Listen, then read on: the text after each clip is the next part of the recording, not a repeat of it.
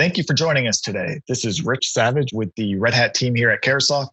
And I'm here with Michael Ducey, Transformational Specialist and DevOps Evangelist with Red Hat, to talk about the impact that DevSecOps is having in the public sector. To get us started, Michael, can you please take a moment to explain the important distinction between DevOps and DevSecOps?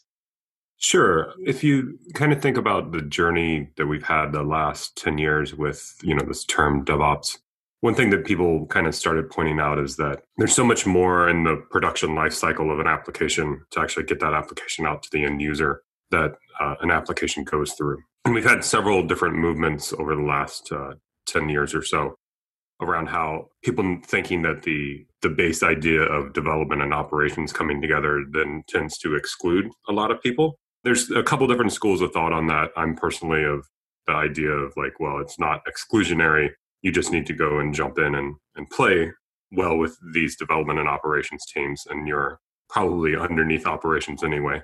And then there's another mindset of where you want to take this kind of hyper focus to where you're actually including these organizations by explicitly calling them out.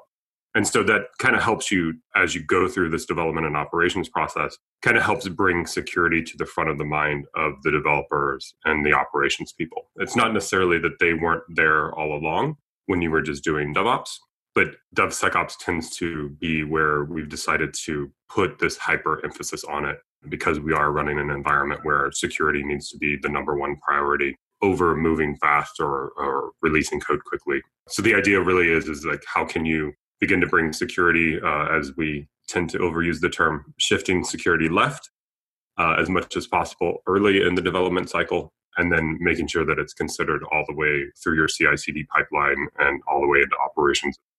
Great. Thank you for that, Michael. What are the advantages of integrating security into the full lifecycle of an application? One thing to remember is as you're having any sorts of tests or gates, so security has always been a gate that we've had to pass. And what we tended to do was have the security gates very late in the development cycle, either in the code development cycle or in the code deployment, the release cycle. And so you would have all these things that you would do very early on, build, unit testing, integration testing, smoke testing, and then get ready to release your application. The security team would come in and check off on it. And then if it's not good, then you would have a feedback loop that would go back into development. But then you've had all this work that's been done between those build, unit, test, integration, and so forth. So what you want to try and do is have in build, in unit, in integration, security gates or security checks that are relevant for that part of the development lifecycle. And so by shifting it left, you're able to catch the security problems earlier, and then you're able to actually go and fix them because you're getting that feedback to where you can actually go in and make those changes and fix those things versus it being this massive checklist that's done all at the end. How have shortened development cycles increased the urgency for security in applications? I kind of feel like those two things are related in a way.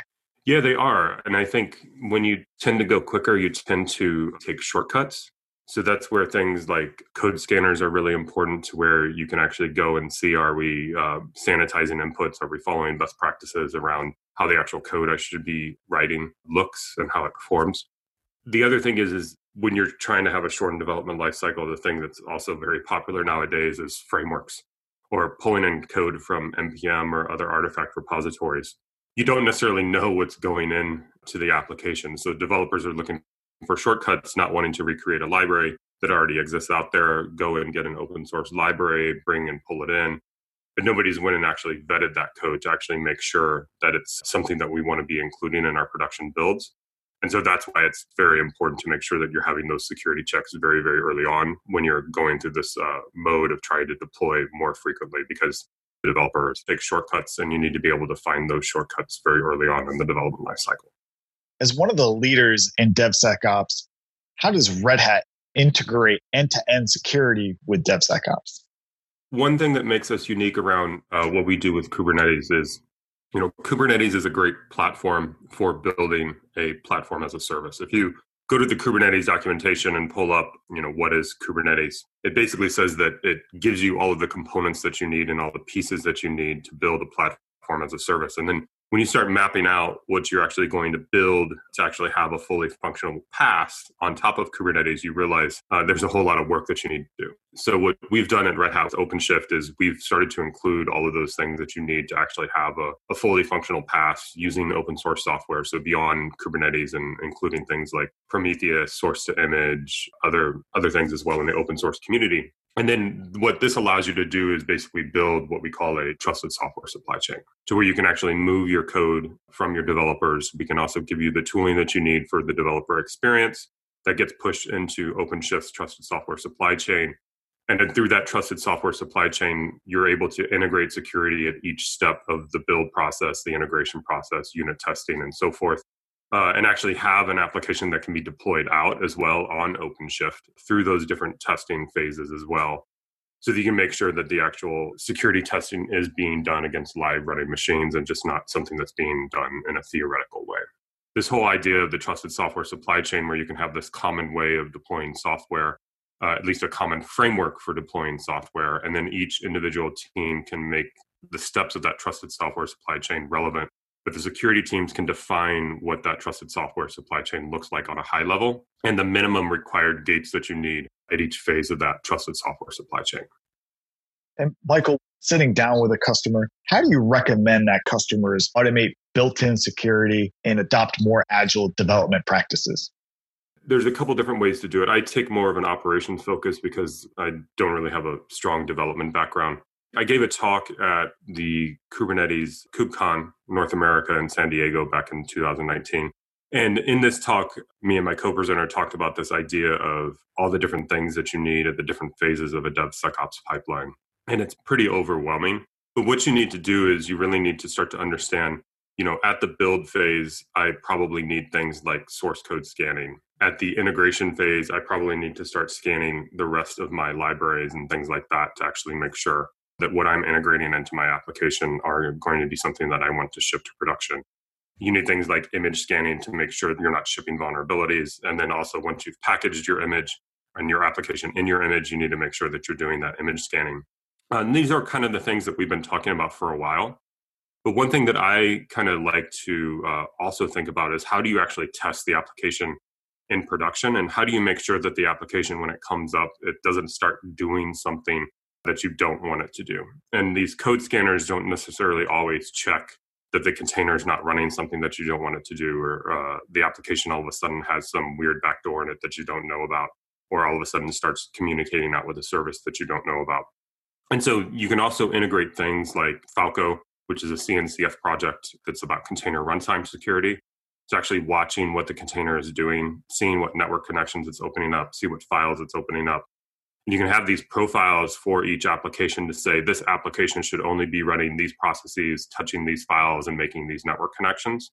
And then if the application or the container image does something beyond that, you can then really start to understand that the container image is compromised somehow. Or it may not be compromised. It may just be doing something that the developer didn't tell you about. And it gives you a chance to go back and communicate with the developer to talk about what they're doing, what they're trying to achieve, why this port needs to be open, and then further then whitelisting that port or allowing that port to be used. Wow, that's definitely some good advice for our audience.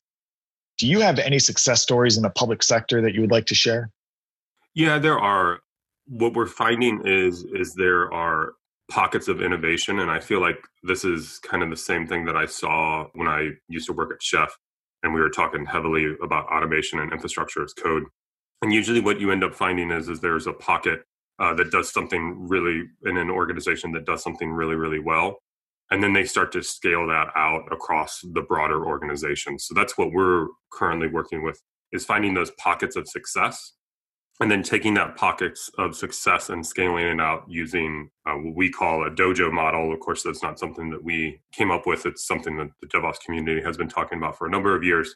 But the idea of the dojo model is where you take this team that's been successful, you replicate what they did, and you have a new team come in. That first team trains the new team to basically learn the methods of DevSecOps, the methods of Agile or Scrum or whatever development processes you want to use.